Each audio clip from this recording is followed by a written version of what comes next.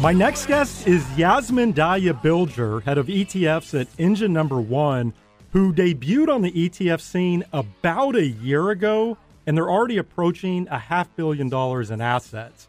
They currently offer two ETFs, the Engine Number 1 Transform 500 ETF, ticker symbol VOTE, V-O-T-E, perfect ticker symbol, which we'll get into. And then the other ETF just launched in February, the Engine Number 1 Transform Climate ETF, ticker symbol NETZ, N-E-T-Z. Yasmin is now joining me from New York. Yasmin, welcome back to the podcast. If you recall, last time we connected, we were actually recording live in New York, which I've got to tell you, that seems like a decade ago. It really does feel like a lifetime ago. It probably wasn't that long, but that's very true. All right. So look, I thought the best way to really convey how Engine Number 1 is approaching the market is to just jump right in and discuss VOTE. And it's interesting because at first glance, somebody looks at this ETF, there's really nothing unique about it, right? It holds the top 500 U.S. companies by market cap. It charges a minuscule 5 basis point fee. This looks pretty plain vanilla. However, the magic here is in how Engine Number 1 goes about voting on the shares of companies held by this ETF. So let's start there because I think this really gets to the heart of what makes you different. So explain the idea behind VOTE. Yeah, absolutely. So the simple one-liner on VOTE is exactly what you said. It is a plain vanilla market cap fund on the investing side. In fact, by design, it looks a lot like what most people own in their portfolios today. Where I say we're quite different is the way in which we're using those assets in our portfolio from a voting and engagement perspective. Now, at the risk of taking a step back, I do think it's worth talking about why before we get to how. I don't think most people really know how the system works around proxy voting. You know, publicly traded companies, they operate kind of like quasi-democracies with real accountability to their shareholders. So when you buy a company, not only do you have a right to a share of its profits, but you have a right to its decision, to influence its decision making. And that is the proxy voting system. And every year, investors are casting votes at tens of thousands of proposals at public companies. I mean, they elect the board to represent them. They approve executive pay plans. And to take it even further, if you as a shareholder disagree with how a company is being conducted, you can engage with management, and if you feel you aren't being heard, you can put forward what's called a shareholder proposal. In fact, every year there's several hundred shareholder proposals that get put forward that are environmentally related or socially related. What is a little more complicated for people is that, you know, most of us don't buy individual stocks anymore. We invest in mutual funds and ETFs. And when you invest in a fund, you're delegating that vote to your manager because technically the manager is a shareholder. Now, voting power in our system is really concentrated. The top 3 largest passive providers own between 20 to 25% of the average S&P 500 company. And what you've historically seen is that environmental and social shareholder proposals often fail at big companies. And so these are issues that are often asking management for more transparency and information and reporting on things like carbon emissions, for example. So the real opportunity from our perspective was to leverage the power of passive investing, which is, as we know, is where assets have accumulated and continue to rapidly accumulate, but really focus on pushing companies in the way we vote. So from a statistics perspective, the average S&P 500 fund voted against 80% of environmental and social shareholder proposals in the past 5 years. Since we've been live, which was about a little bit less than a year ago, we voted on 168 shareholder proposals, and we supported 91% of those. So we're using our voting power to really push on topics that we think is really around transparency and accountability. And then we couple that with our really focused engagements at some of the largest companies in our country. Let me ask you this, because I think that's a really interesting stat in terms of how you have voted versus other fund companies out there. And to your point, more investors are owning funds versus individual shares. And so this makes how fund companies vote even more important. And I know every fund company is going to go about things a little bit differently. So I guess without naming names, can you offer a little bit of a contrast here? Like from a process standpoint, how are some other fund companies going about voting proxies? Because I actually went to the Engine Number 1 website and I saw you have a 16-page document outlining everything behind your proxy voting. It's a full document of your guidelines, how you're looking to drive positive impact. I'm curious, what do other fund companies typically do? It's a really good question, because I think one of the biggest opportunities for us as an industry is just more transparency on how you're approaching this question, how you're using the influence of the investors in your funds on very critical topics and issues at the largest companies in our country. So you see a really wide range of how different asset managers approach the question.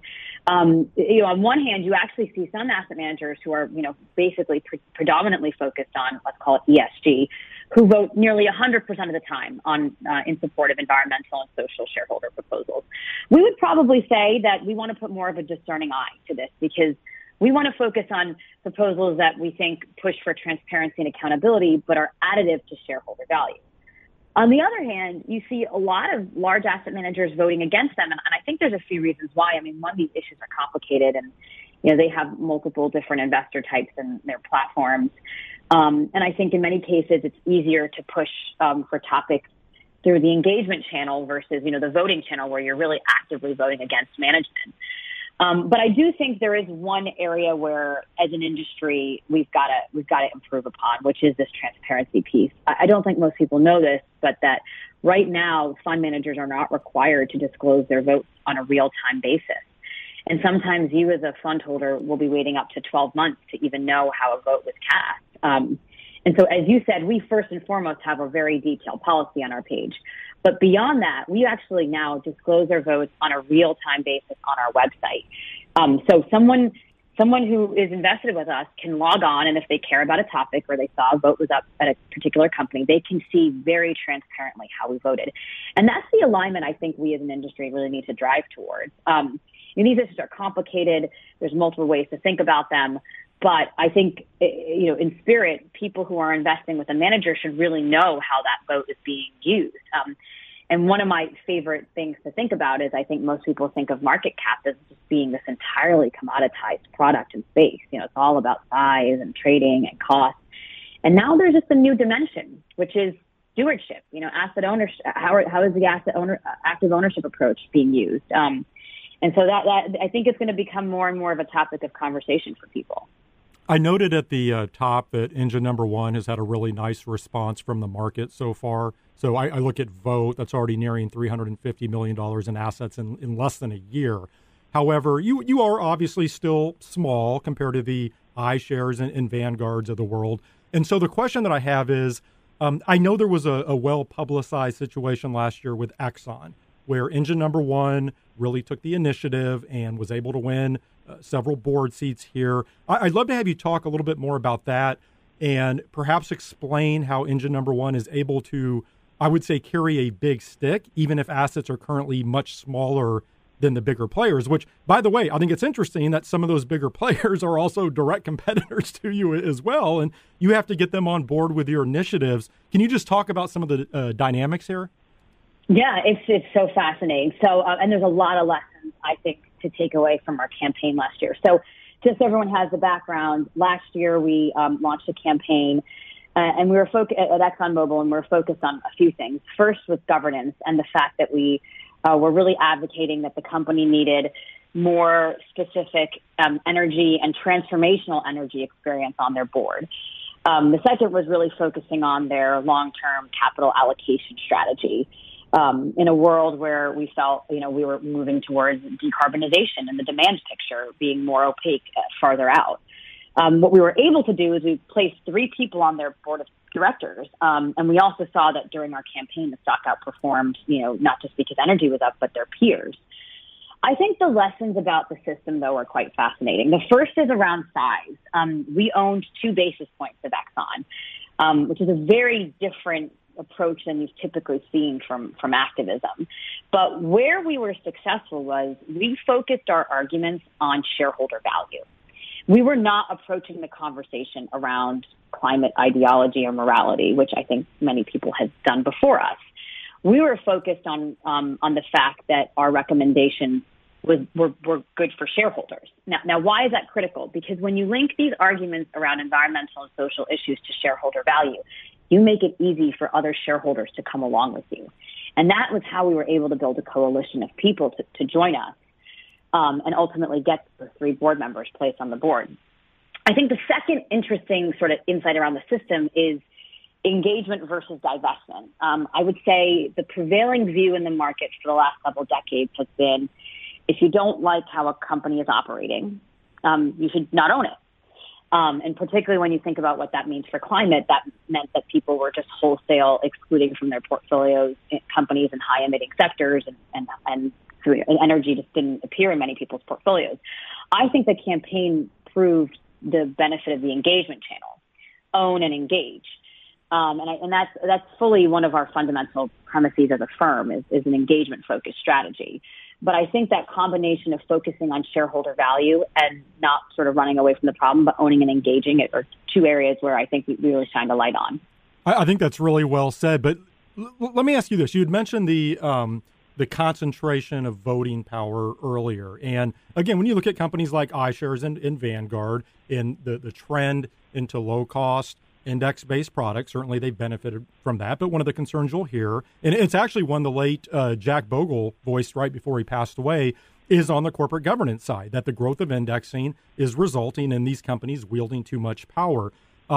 Two questions here. I mean, one, is that a concern of yours, or do you think the tack that you took with somebody like Exxon, you can replicate that and that is the path moving forward? And then I guess the second question would be, if that is a concern, just in terms of this consolidation of voting power, what is the longer term solution? Because I would argue this move towards indexing isn't going to slow down anytime soon. Yeah, I mean, I think it's only getting bigger, right? That's one of the realities of the market. People have voted. They voted with their wallet, and low-cost, diversified, passive investing is winning, and it's winning across the board for all sorts of investor types. I think it's a reality we're going to see more growth in passive investing. So I think that's just the reality we're operating in, and we have to think about it that way. My personal perspective is that, you know, one of the things you often hear people say is, you know, well, how about pass-through voting? How about if you just transfer that power back to investors? And you certainly see certain parts of that happening in the market today. You see a lot of institutional clients, investors, for example, having their own customized voting policies. I think in the world of retail investing, though, you know, if you really think about it, do investors really want to be voting on thousands of proposals? And even if you narrow it down to maybe the shareholder proposals I mentioned, there's still several hundred of those. So I think that the real focus area for now is just transparency, you know, making sure investors know how that vote's being used and that they see alignment in that. And also having a dialogue and sharing that information with investors. So, you know, version 1 of that for us is just putting our votes on our website. I think there's so many more interesting things to do around creating a dialogue with investors. But that's where I feel like, at least more immediately, the focus area really ought to be from an industry perspective. In terms of creating that dialogue with investors, what do you think about leveraging technology here? And I've talked about this in the past where, let's say, end investors can log their ESG preferences into a website, and then those preferences are aggregated and the fund company votes accordingly. Do you think that could be a way where you sort of better align the interests of Main Street investors and Wall Street?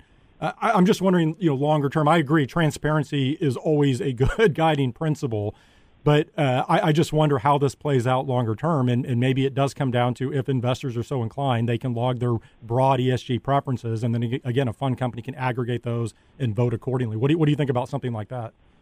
Yeah, I think you'll certainly see things like that begin to happen. I will say one of the maybe precursors or smaller steps on this road that actually happened when we launched was we were added into Betterment's SRI portfolios. And when we were added, they actually surveyed all the investors in their SRI portfolios on what were the issue areas that they cared about most, that they hoped engine number 1 thought about. And it was non-binding. It was just getting a pulse on the investors in the fund. And, you know, obviously that was their prerogative and their platform. But I think that you'll probably see more of this, where just better understanding these dynamics.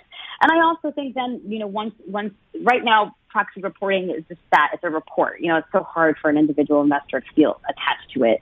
But as we start simplifying our storytelling and really bringing it to life, I wonder if investors themselves will just also want to know, am I aligned? So that they'll themselves start asking the question, you know, how are you voting?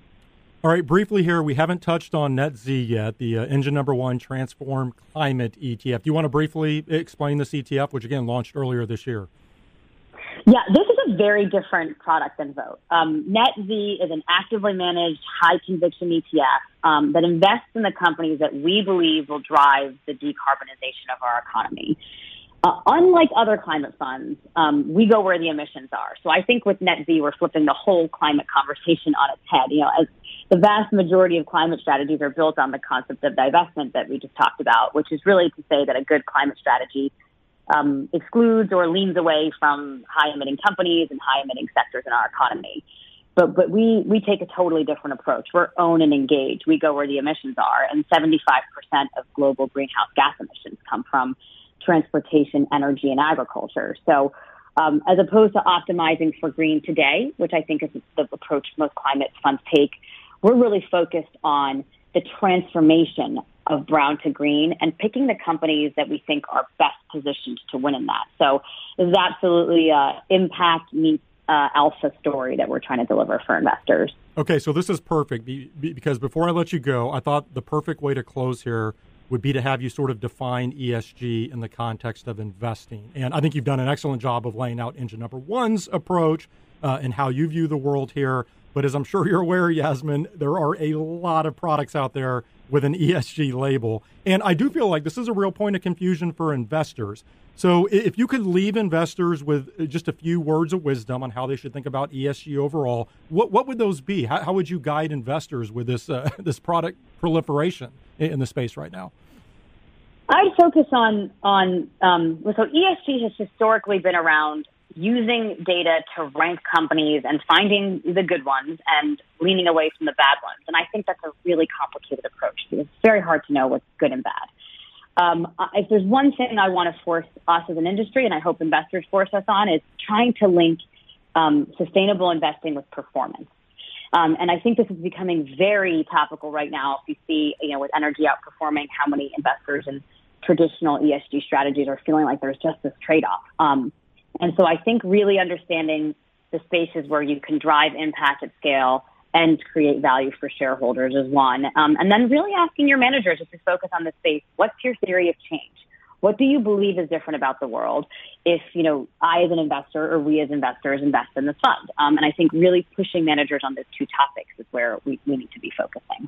Well, Yasmin, so great having you back on the podcast. Really enjoyed the conversation. It's always a pleasure. Thank you for joining me. Thank you for having me. That was Yasmin Dahya Bilger, head of ETFs at Engine Number One.